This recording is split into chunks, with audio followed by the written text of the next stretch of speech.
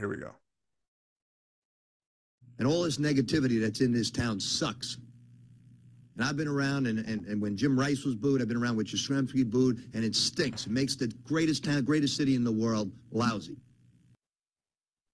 This is Entitled Town.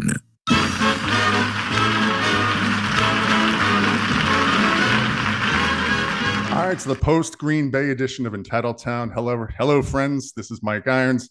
We're going back to the roots of Entitled Town. Our very first guest, Matt, I have to ask you before we start. Matt Chatham, I think I'm contractually obliged to refer to you as a three-time Super Bowl champion.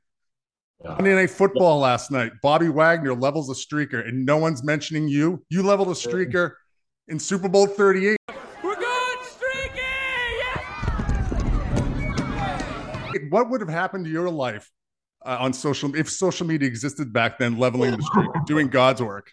Right, exactly. It's amazing how most of the sort of like furor with that, or I guess the awareness, I guess, publicly actually came in years after. It was wild because it was such an in-stadium experience because the people at home were generally talking about the nipple, right? The Janet Jackson thing. It was more who experienced it there inside the stadium that saw the streaker thing, and Fox cut away from it, so they didn't want people at home to really see it. So it kind of got a life of its own later on with a few from the stands recordings.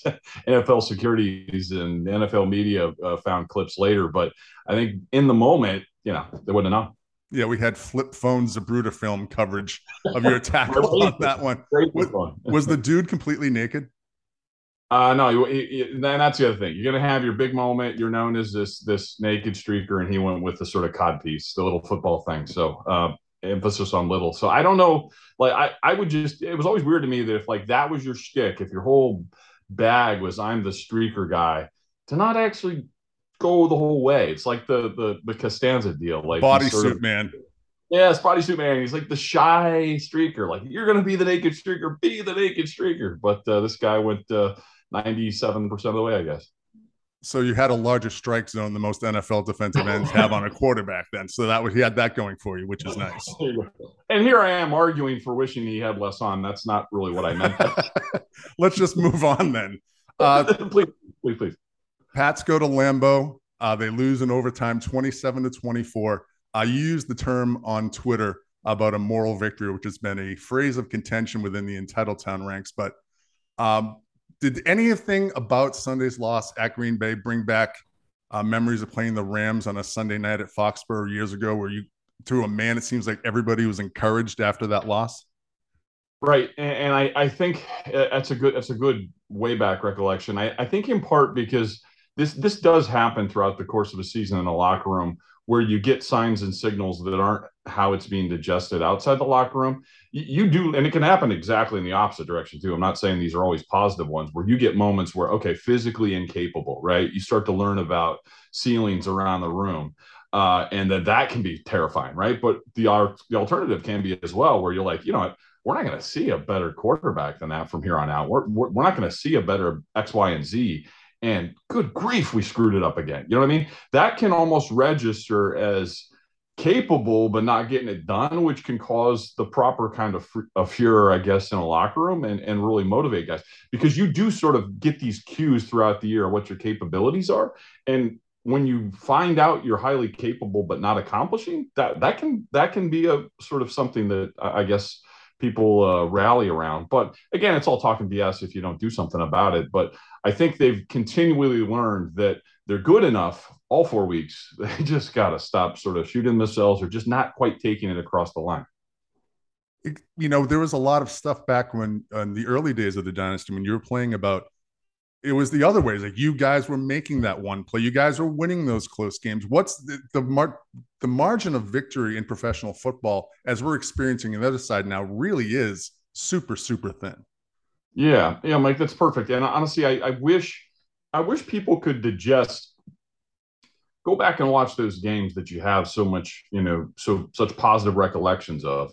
Go back and watch those and add in a false start at exactly the wrong time. Add in not necessarily some magical play call, but an execution. where a guy catches a pass in the tightest window. It just had to be in a certain spot. It had to be secured. He had to do the right thing after with the ball, or the secure tackle that gets them at 4th and 2, as opposed to the fall forward that gets across the line. Like all these tiny little things, execution of the kick game, any little minute thing. I go back to this last game, the opening drive for the Packers. There are basically 2 plays, and it's either 2 in a row or 2 out of 3, where they got sort of pitchman sequencing out of whack. It was a flip play. There was a reverse of the Wilkins kid, I think. But a little of that is like sort of pretty positive operation.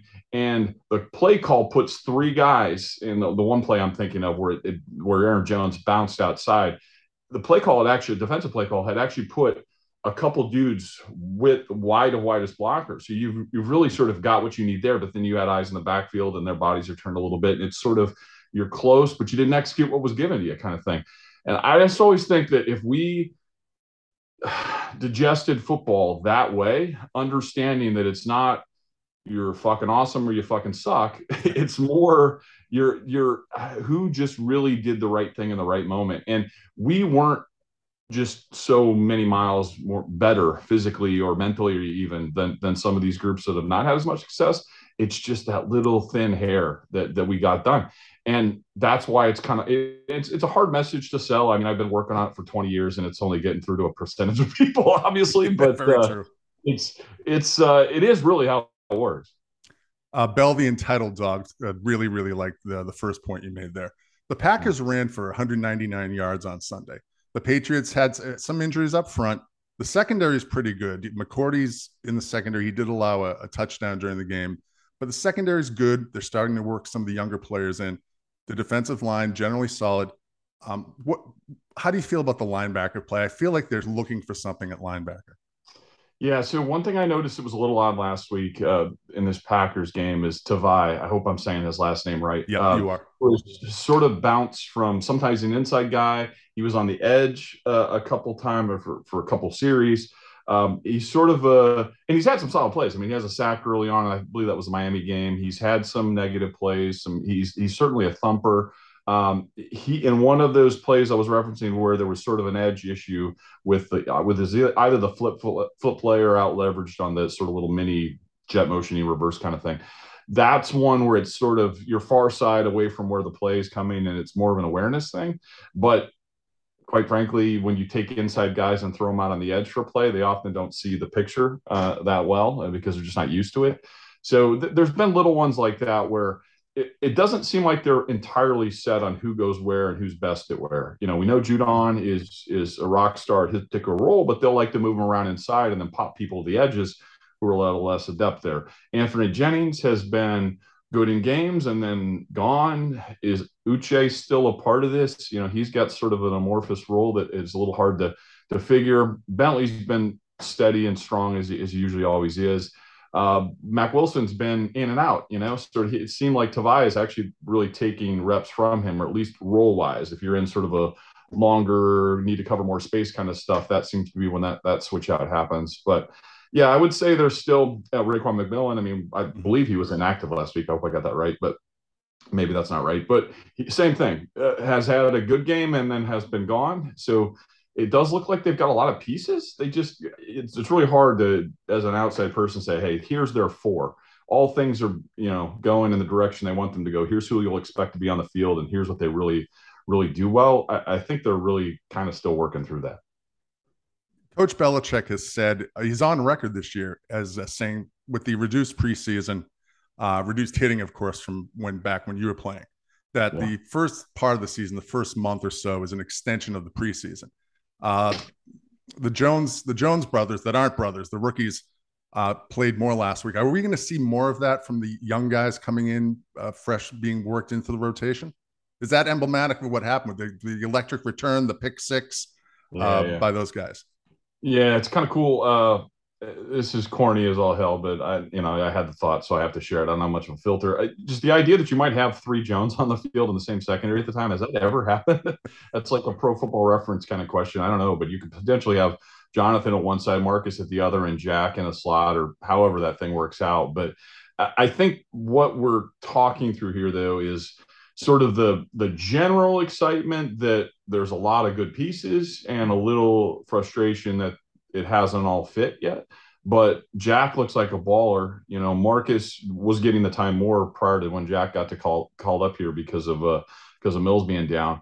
But it seems like they have a collection of options, which you always like to see. Even like the Jabril Peppers thing, I know, which is not necessarily a young guy. He's youngish, but new team kind of deal. He's sort of that, hey, you had the terrible Duggar thing. You lose him for a week after he was just crushing it for a couple, and you have a bit of a safety blanket there that's still a pretty high-end player who's kind of looking for a role and trying to figure out where he fits. So I just like that, you know, most days, and I think that's this is touching off one of your earlier points, Mike, but just the notion that they were a little thin in the run game, I think speaks to the kind of groups they're putting on the field and what they're more concerned about, quite frankly, when you face Aaron. Mm-hmm. You know, they were not going with 4 bigs down and the big linebackers. They were filling the world with defensive backs and the kind of defensive linemen who generally pass rush better than 2 gap and hold. So that seemed to be, you know, it wasn't quite the old Denver thing for years ago, that home game where they just concede 250 on the ground, but never let Peyton, you know, have it in his hands, and they won that route. I don't think it was necessary. They were still attempting to stop runs and didn't. But you can kind of tell if you're looking at matchups in December or January and stuff like that, when this team hopefully has matured to their highest point, whatever that's going to be, they look like, from a personnel standpoint, the kind of group that would match up better against groups that want to spread it out, that want to spread it around to 3 and 4 receivers, that aren't, you know, Cleveland able, or even, you know, Green Bay, who right now seems to be one of the better running teams in the league. The teams that are built to be big and to bloody your nose can be a mismatch if you've got a bunch of 230-pound linebackers and 6 safeties on the field or whatever, being facetious. But that seems to be the style they're leaning more towards. And when a guy like Lawrence Guy is out and Godchild is maybe not going to get as much work, your great pluggers aren't on the field as much, and you know, you get a big heavy guy like the BC back, and you might give some up, and they certainly did. Speaking of the BC back, A.J. Dillon, I think there are a lot of similarities between the Patriots and the Packers, minus who was under center, of course. The Packers traded Davante Adams in the offseason, and they went really young at receiver. They drafted Romeo Doubs and Christian Watson. Alan Lazard was a holdover that they're escalating from a back-end guy into the front. And so you can make the argument that the Packers' 2 best offensive players, skill position players, are Aaron Jones and A.J. Dillon. So could you see the Patriots at some point doing what the Packers have done? They put both those guys on the field at the same time with Harris and Stevenson? Possible, maybe even plausible or probable, because they learned things, I think, last week with their best line configurations, which I think can speak to what you want to do for specialists behind them. You know, when you do the extra tight end stuff, when you lose one of your top 2 tight ends, that may force your hand to do this kind of stuff. But if Marcus Cannon is on the field as either now in for Isaiah Wynn or just simply alongside of him, those are the kind of things that really lend towards goading the other side into a personnel change. And then your mismatches then become the second back, being able to be, oh shoot, they put on their bigger backers or the biggest defensive linemen, and now the second back, who's often the other tight end or a fullback, is now, you know, somebody as explosive as Ramondre. So it'd be interesting to see if they can lure people into that kind of world and really just bloody noses. I know I just touched on that point about Wynn by saying his name, and I think what they resolve with that going forward is probably one of the biggest stories of the offense, because I was always a very big fan of him when healthy, when he was at left. He was so exceptional at matching feet. In other words, always cutting someone off and really anchoring well and being strong. And then, not getting pushed back into the pocket. And then he was great in screens and stuff, because it's just an agile, smaller tackle type. But he looks really, really uncomfortable to me on the right side.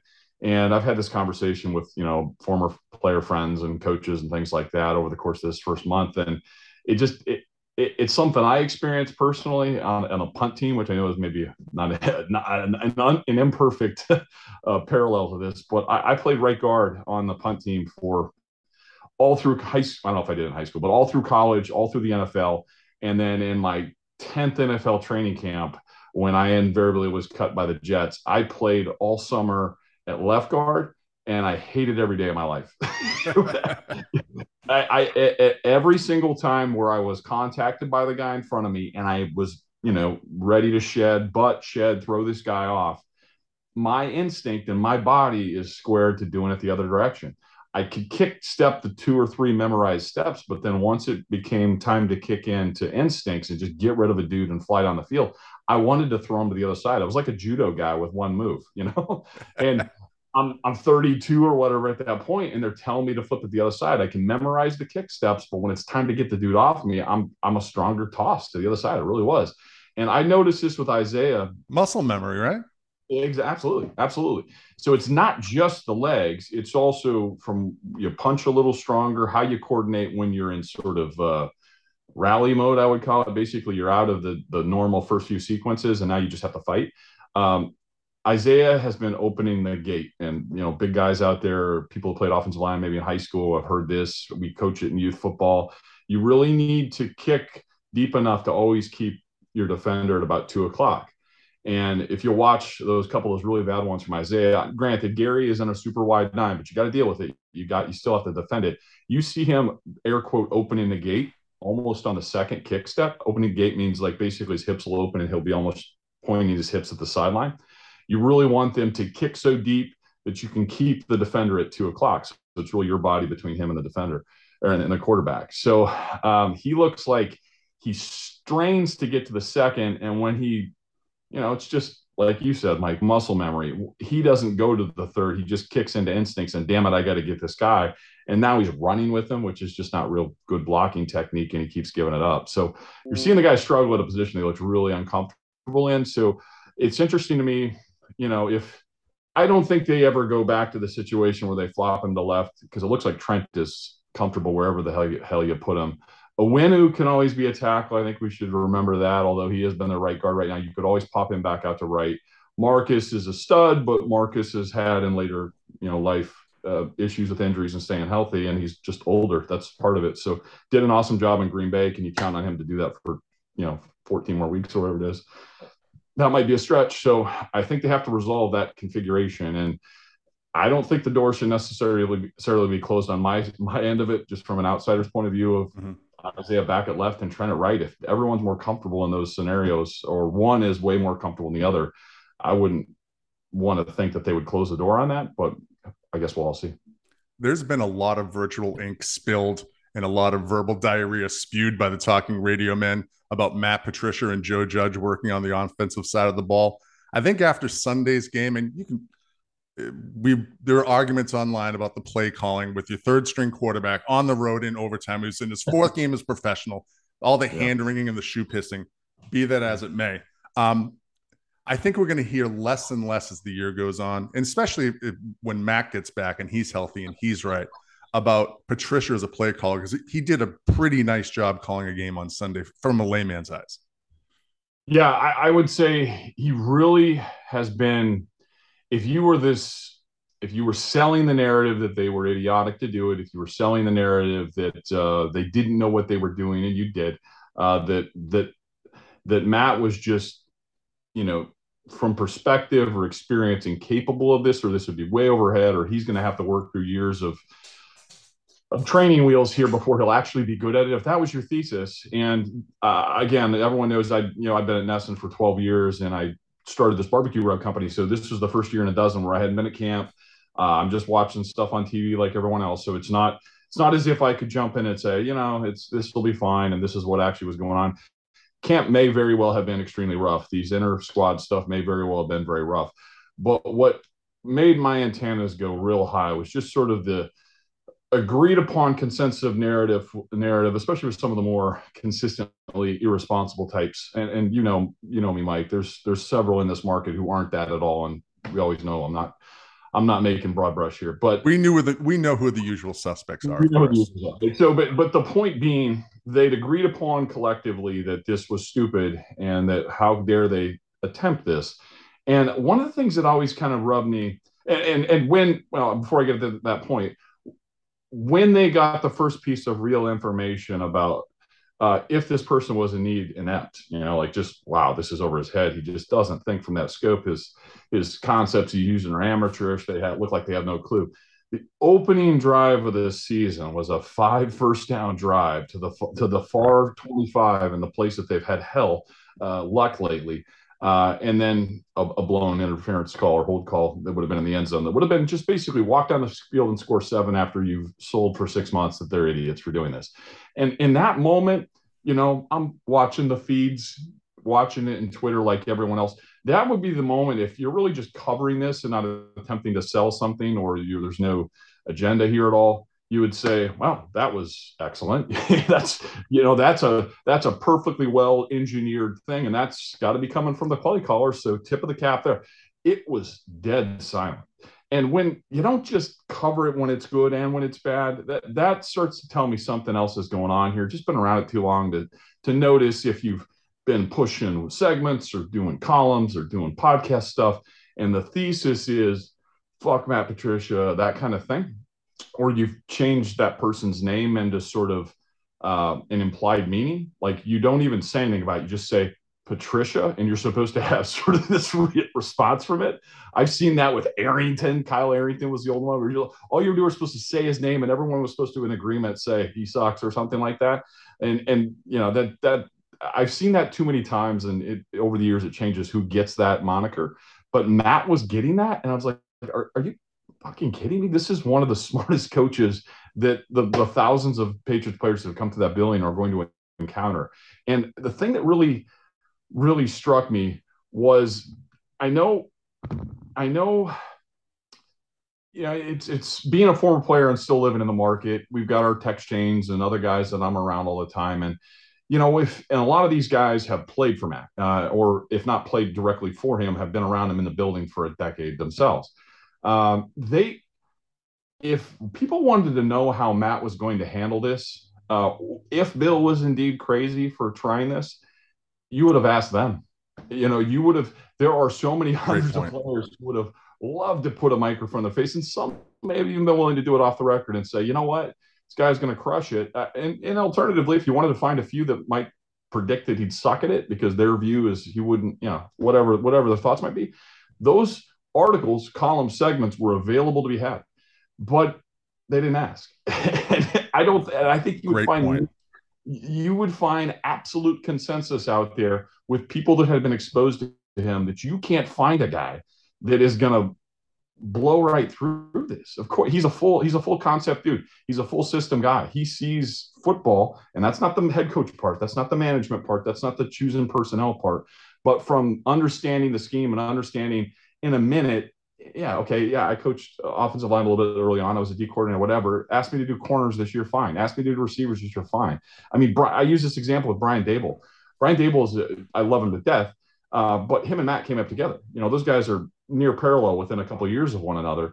And I don't think there's any single person that's gone through that building that has, decades of experience, thousands upon thousands of hours with both of them, that would say that Brian Dable is some sort of, mentally superior offensive mind than Matt. These guys are very similar to one another. And I think most would actually say Matt's a little smarter. That's not to knock Brian, but Matt's that kind of dude. He's the kind of dude that'll be able to explain every position's job and doesn't matter that I did or didn't do it. So that's what you should expect if you'd work professionally with this guy. That's what any coach alongside of him would have told you. That's what any player would have told you, other than some people just hated him personally, I think, in Detroit and in a different role, like we mentioned. But when starting to get wind of that, it's like, are you even really trying to educate fans? Are you really trying to, or more wish it into existence? Are you trying to sort of only tell the story? And I would use this Packers game as a great example of that.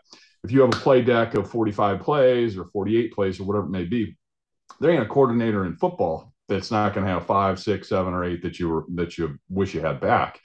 But when you get to the point where you're rolling aces, I mean, some of your biggest plays, they're just wide open dudes that Bailey's able to hit, that Brian was able to hit before he got knocked, that some of these run scheme stuff that hit backs directly to 5 and 6 yards before they got to make their first cut. That means the coordinators calling right play, right concept versus right look.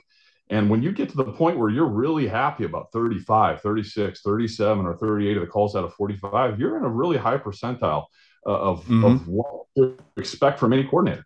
So I think Matt has really been doing an excellent job. Granted, when your quarterback turns it over, a young guy in the league for 13 months, two terrible times a couple weeks in a row, it sort of undoes all the other progress. But I really think there's going to be a lot of silence, Mike. We're not going to hear mea culpas. We're not going to hear, you're just going to hear a lot of this kind of analysis. 45 good things happened, but these 4 questionable things did. And we're going to spend the week concentrating on those 4 because it's confirmation bias of what I was telling you was going to be the case back in July and August. So a lot of pay no attention to those 20 really, really high competency stuff that you would never expect to see out of the guys who have only doing it for a month. It's just, that's a lot of rambling talk for me. To simply put, it's dishonest. It's dishonest. That's the word. There is intellectual dishonesty in Boston media. You said it. It's about selling things. The Auto Glass and the bonus supplements aren't going to sell themselves, Matt. You gotta get the clicks. And right. to make your point, to put a bow on your point about Patricia, the 3rd and 5 in overtime before they punted it back to Green Bay the last time, Hunter Henry's wide open crossing the field. Zappe got flustered, wasn't able to get the ball off. And, again, they had a guy running free, and maybe if even Hoyer's under center, something's different there. Mike, I would say this. I want to be really super clear with this because this is not just whatever Bill decides is probably great and we should roll with. I mean, people make mistakes in judgments and analysis all the time. I just think that it was absolutely asinine, irresponsible, and a real poor gamble, if you want to put it from a wagering perspective, to presume that Bill, not with a draft pick where you watch some college tape, talk to a couple other people, interview them a couple times, and make the guess that it'll work for you. That's different. A guess that a person you've worked with for thousands of hours will not be able to teach what you want or translate what you want or respond in live time to what you need. That is an outrageous outsider claim. It's just outrageous. I mean, I get that he misses on draft picks, everyone does, but that's parcel information. To say that this guy had that much information was just out of his gourd to do it, I think you're out of your gourd to presume he's wrong and you're right. I just, that doesn't make sense to me. So just let this thing mature. It'll go where it's going to go. But I don't expect that Matt won't do a very competent job. The Lions are next. The Lions are absolutely, they can't stop anyone, and other teams are having trouble stopping them. So it's going to be quite a contrast. Jared Goff's a veteran quarterback. If Bailey Zappe, now I want to ask you about Tua before his concussion stuff before the pod is over. But if Hoyer can't go because of his concussion, what difference will having 1 week to prepare as a starter make for Bailey Zappe?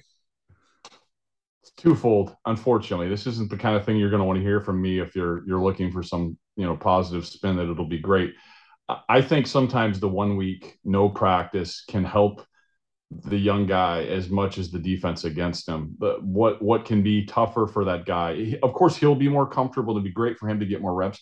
Although they were a little candid in the post about how much work they got for Bailey alongside Brian, and in the event that it happened, and it did.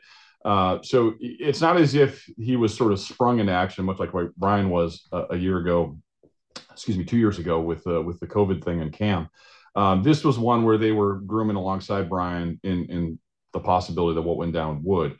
What happens a lot now is another team has all the film, and they see how incredibly limited what the looks you were trying to give this young guy were. Now you'll expand it a little bit, but they may just go out of their way to take away those sort of next level reads or take away the first read. They'll get a beat on what you're going to do because your playbook has to shrink. I often think that second week after you got to see the guy's capability, I went back and was just sort of watching highlight decks of his best plays. And most of them aren't right in sequence. Most of them are not broken play, run around for 12 seconds, but sometimes just reset the pocket and find the guy. There wasn't a lot of third step hits out, rip it in. The scheme plays where it's the Bourne, reverse kind of thing, jet motion stuff, or the double fake screen play back to Ramondre where you get a chunk play. A lot of the inside zone stuff where it's not really RPO, it's just some movement, and then you've gashed him on the inside, and Damian goes and gets 15.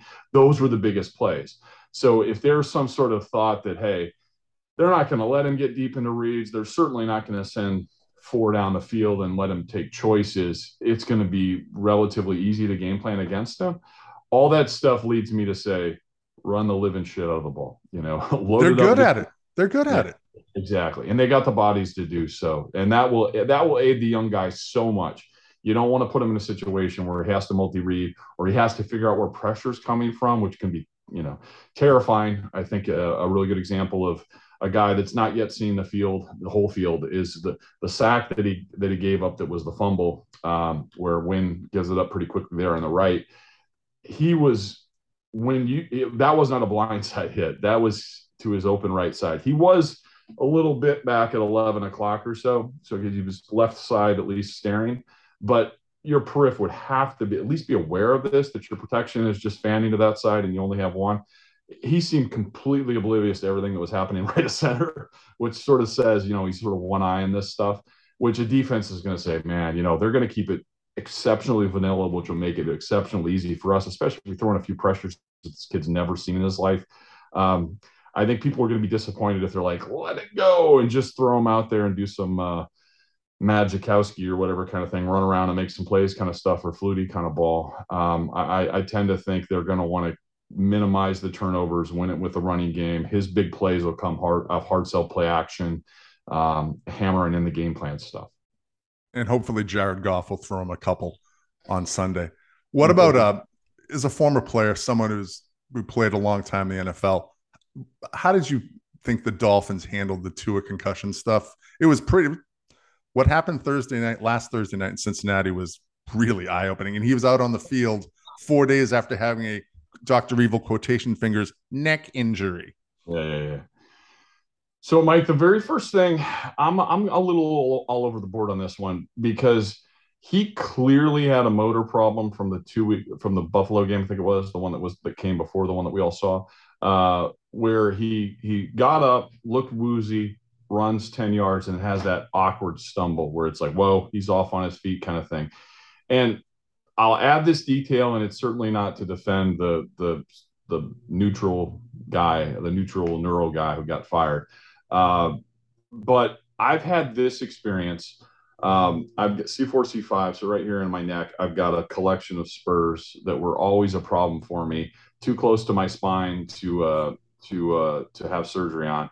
And I would often I hit the guard, hit the wedge, I am the wedge. I have those kind of collisions. And this is later in my career.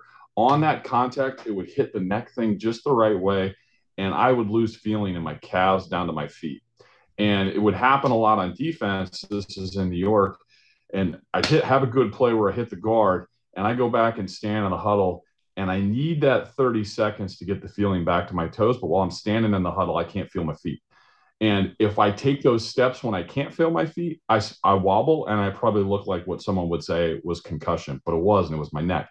And I know if you're having some sort of nerve or disc or issue, you can have that sort of same thing. Again, not to defend. So even knowing that, if someone had seen what I was hiding from, I guess, from my team in New York, you would pull me too, right? So I'm not saying that it may not have actually been a concussion the first time. It could plausibly have been something, or a combination of things. You still need to remove the guy. You still can't leave him out there, especially when the world is watching. It's the quarterback and he's jogging back to the huddle. There's literally paid people who are sitting on the sideline to spot that. To not have done it for whatever reason, he was on an issue. You got him out. Got to get him out. But if he passes all the neural, and it was indeed maybe a little head bump, but something where he could get through the stuff, I can allow myself the possibility that was okay. But the tough part gets into, if you're having that kind of compression issue, call it back, call it upper back, whatever it is, presuming some sort of disc or neural thing, how does that not get you out as well? Because if you're that off on your feet, it doesn't really matter if it's head, neck, or back, right? It's something, and you shouldn't be out there, because the next hit, whatever you're going to take, is going to be a major problem. He avoids it. He has the wonderful sort of comeback thing. But I had that sort of,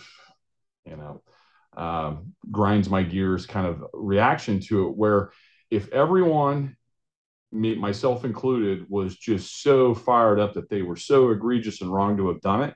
And if we're of that mind now as media, covering this game, if we all saw that, knew it was wrong, believe we're going to jump on them if anything happens later, when we see it happen in Buffalo and we see them continue to use them, we can't pile adulation on him for whatever he does after that point. Because my view is you've then encouraged it. So I think you lose the opportunity to later say, you never should have put him back in. Well, here's the thing. What runs through a player's mind is once that happened, I had crazy success. I'm on every highlight show that week because the big comeback they had and they beat their rival. You get multi-touchdowns. You're in running for offensive player of the week, whatever it is. Everyone loves me. You're open in the next segment. You're going to play on Thursday. I'm the promoted guy on the billboard. It's basically going to get the ratings number it is because Tua, yes. Right. Burrow and Tua, that was built. Exactly. So if that had not been the case, it's the entire mechanism, the entire sort of atmosphere of NFL was pushing the work he did after what they're now saying he should have never been put back in for. And then also continuing to promote the work he did after it. And then using that to draw eyeballs to the next game, which is the standalone game. Then when he gets hurt and it's ugly and it's terrifying, and I can't even imagine being a spouse or a kid and not seeing that be my dad and how terrifying that would be. I completely get it. And at that moment, heads have to roll. And that's why the neuro got dropped real quick. But I also look and say, man, you don't get the finger wag at them as much as if you've been promoting his inclusion here, because other quarterback guy that has something comparable happen to him in some of the market later this year is going to remember that after it happened, he got 3 touchdown passes in a fourth quarter comeback, and he was a hero. And that's the thing that he'll remember the most when he's retired. And that stuff registers. If it's handled differently, a little bit maybe like your old streaker reference earlier today, they handle them by not covering it, right? They say, you know what, to not promote it, we're not going to put it on screen. We cut it off, let social media deal with it. But if you handle that this way for guys that have what you deem to be something that he shouldn't be back in, if we're going to have some sort of public consensus that he shouldn't be back on the field, well, then stop promoting. Stop. Don't give adulation for anything he does from that point on. Because if you do, it's really hard to say that, you shouldn't have played him. Well, you shouldn't have promoted him, because your promotion, I think, is part of the impetus that makes a guy want to continue to be out there. I agree. I thought the Dolphins handled it particularly poorly. Lane Bennis's boyfriend of the interracial relationship, Mike McDaniel, talking about watching a screen on the plane on the way back after the Tua had a concussion. I mean, there's a reason why Bill Belichick subscribes to the Sergeant Dignam credo to the media: feed him shit and keep him in the dark, as it is. I mean, I really couldn't believe how McDaniel came out afterwards. It really reeked to me as a CYA maneuver. Well, the thing that was most unwise about it is Mike, you can tell, is still in that mode of trying to make friends with everyone who covers him. He's still there. Make everyone like me. See how affable I am. See how smart I am. See how much I'm just the guy. It's a sales job. Exactly. And honestly, I think you learn as a coach deep into this that doesn't serve you very well. It doesn't. And because they may get sued, quite frankly. And you have a very rigid set of regulations when in the event of something going down, you're now management. There's now employment law in your state that you have to be abiding by. Every high school, I know this from coaching youth football, 6th, 7th, and 8th grade, the last thing on earth, we all know this, you have to take the little concussion test as coach. You're sort of, it's sort of the basic LSATs of head stuff, I guess. And all of us know from the youth level on that screens are off limits for days, if not weeks, after kids have one. So for him to get up there and think he's being hilarious and say, he's watching McGruber and he was laughing through it on the screen. Like literally every coach in America was cringing when he said that. Not just for, hey, you're going to get shit for it. You may have just opened up the team to liability because you were aware you didn't follow the protocols yourself. You kind of lost sort of the plausible deniability about, hey, the independent guy okayed him, so we're good. No. You knew he'd been at the hospital. You brought him back in and you're immediately violating what would be something again that a youth football coach would know, much less an NFL one. So honestly, sometimes the candor, it ain't helping you. They ain't your friend, man. They're not there. They're not there to be your buddy. They're gonna cover you hard, and if things go south, they'll blame you. So you just and don't. NFL state-run media, the Schefters and the Rappaports and the Breers of the world certainly aren't going to go Woodward and Bernstein on this stuff. It's just we're on to the next Thursday night game, and oh look, Ohio State's playing football this weekend. Do you mind if I hit you with some rapid fire / quick thought questions? Do it. Do I have any quick thoughts? I'm not sure. Most people would accuse me of having no quick thoughts. All right, let's see if we can facilitate that. You were in camp with the 99 Rams, kind of there at the creation of the greatest show on turf. Yeah. Did you know then that something special might be happening? No, not at all. I was there when sort of the sky was falling and Trent got hurt. And I didn't know who Kurt was really, other than he went to UNI. And, I had a soft spot for him because I was an Iowa guy. But I don't think they knew it either. Remember, that team the year prior was 2-14 and did a walkout of practice the final week of the season. And then this is an injury that's happening in training camp the next year. I don't think anyone knew. You were on the 2006 Jets that lost a really competitive wild card game at Gillette in 2006. What was it like from the other sideline playing against the Patriots? I'm supposed to be fun and affable here, right? And this is going to be a morbid recollection. So sorry about that. My father-in-law died that week. So that is a terrible memory. So whenever that AFC was a wild card, or was it whatever that first round game is, the Jets and wild card divisional, I just stepped in it big time. Yeah, so that's on me. Whichever it was, the Asante Samuel interception down the home sideline, the place was just whipping as much as I ever remember it. That was a terrible memory for me. So we'd had an awesome season. We'd beaten the Patriots up there on their last grass game. It was a real mud fest, and then we prompted them to rip it up and put turf down before they came back for the next home game. Came up there. My father-in-law died during the playoff week, and I'm a captain for the Jets. And so you have to sort of face the firing squad kind of deal with the tough New York media. And I was home burying him, I believe, on Thursday. So back with family in Iowa on Wednesday. It was an accident on a train at work for him. It was just a gut punch of a deal. So I came back for just the Friday practice, had to face the media because I was the last captain that hadn't actually faced him. So I got thrown up there all by myself, teary-eyed, don't know where the hell I am, don't want to be there. Go into the game. It's the one game, Mike, I've never rewatched. I think I got blown up on the opening kickoff by Heath Evans. He told me about it later. I don't remember it, but it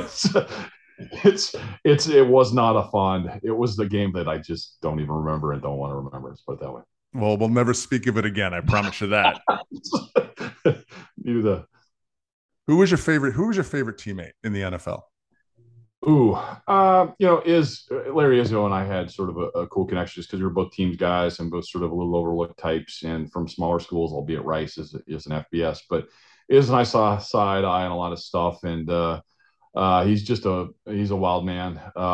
Great dude. Absolutely adores the game, loves it. He's in there now, into it deep there out in Seattle as their special teams coordinator. But, Larry and I went through a lot of shit over the course of those 6 years. I guess 5 of them together with New England because he was still in Miami my first year. That's right. In 2000. But, it's a funny dude, keeps it light.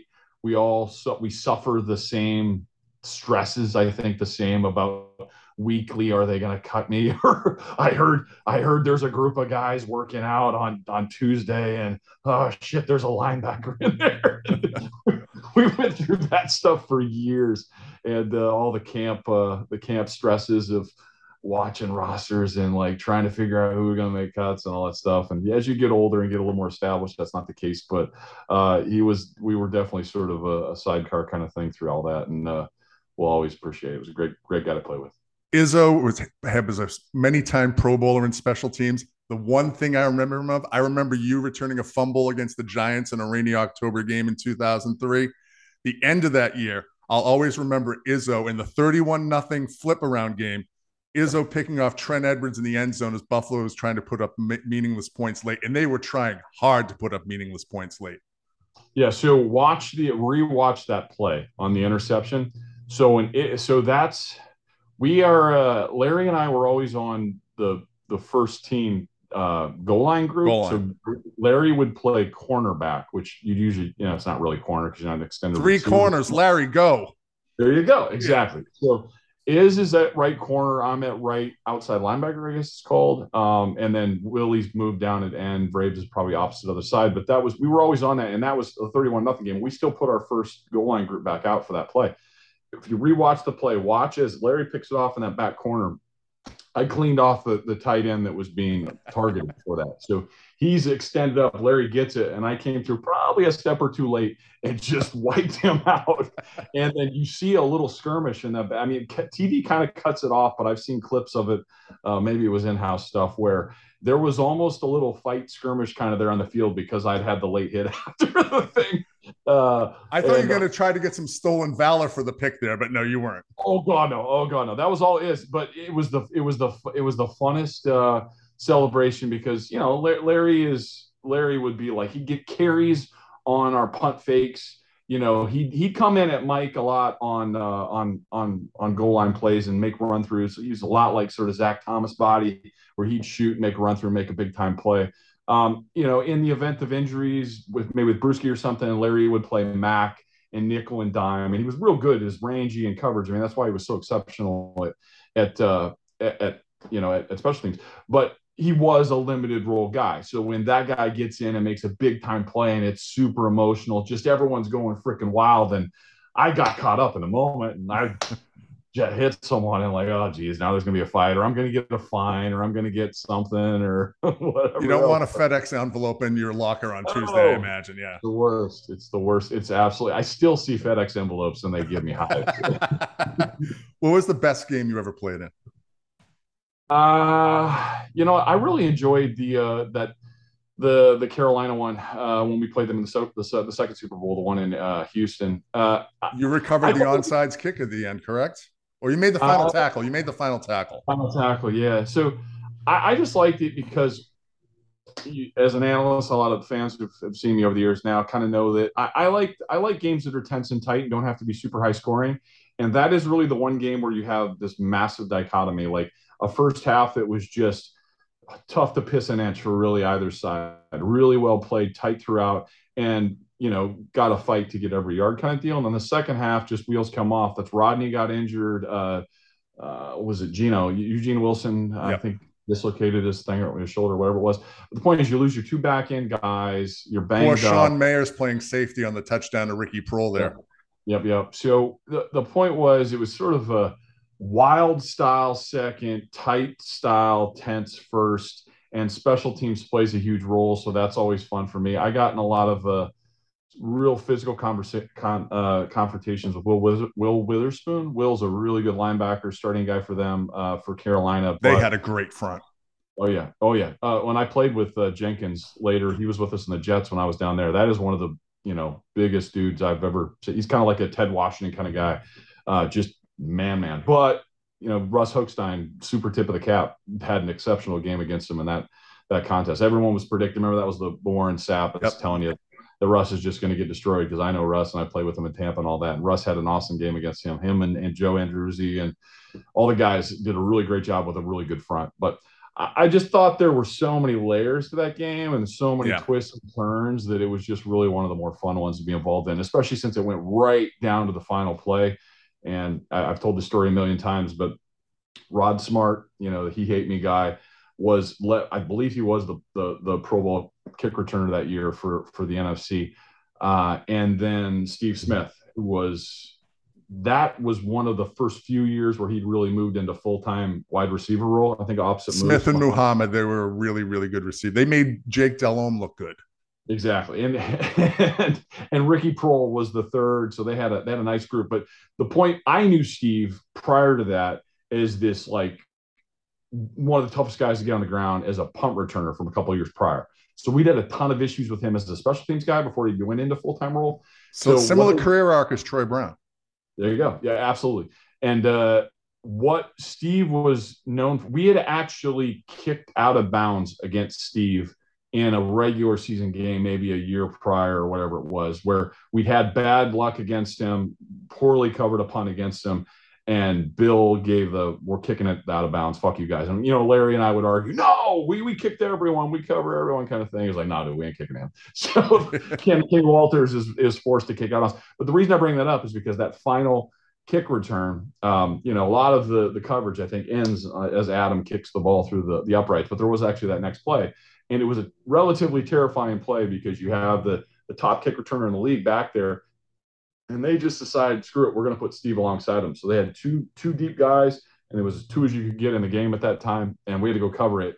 And you just hate to be on some highlight where, some sort of Rocket Ishmael play at the end of the game ends up being the highlight of that game. So it was crazy tense, get them on the ground, and then the confetti goes. So that was a super fun one. Well, I can still see Desmond Howard's returns in Super Bowl 31 against the Patriots as a Patriots fan blazed in my memory. And to your point regarding the offensive line in that game, Brady wasn't sacked in Super Bowl 38 against that excellent Carolina front. Buckner, I believe, was part of that too, right? Buckner. Brenton Buckner. Yep. Well, that was him. Yeah, they had a really good front. Chris Jenkins. Yep. Who are you close? What teammate are you still really close with? Who's your closest former teammate? This is going to sound bad, but it's more a group of guys than one. Larry was always one of my closest friends on the team, but when a guy is a head coach or a coordinator on a team, we kind of shut down communication in season. Mm-hmm. That happens. You almost feel like a dick when you're reaching out because you sort of know their schedule. I guess if you're reaching out on a Tuesday to a player, they've got time off. Sometimes Tuesdays are 14-hour work days for coaches.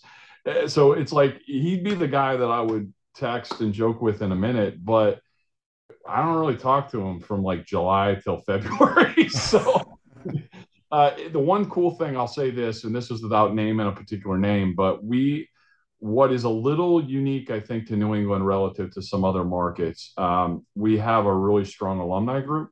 We've got 15-ish or so guys that I played with over the course of years, and some that I didn't, some that are that next era, but that settled. But we'll have alumni events, and there's a really healthy group, and it's almost always the same 15, 18 guys or so.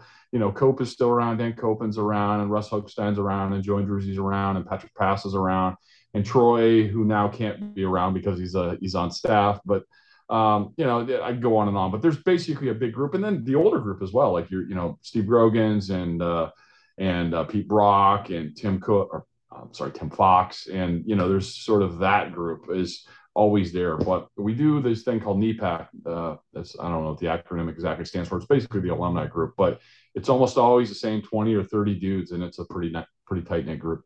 Yeah, I remember as a kid even the alumni group back then, they would hold charity basketball games. And there was Steve Grogan dunking on, actually, we had his functioning knee, Steve Grogan skying over helpless cops and firefighters.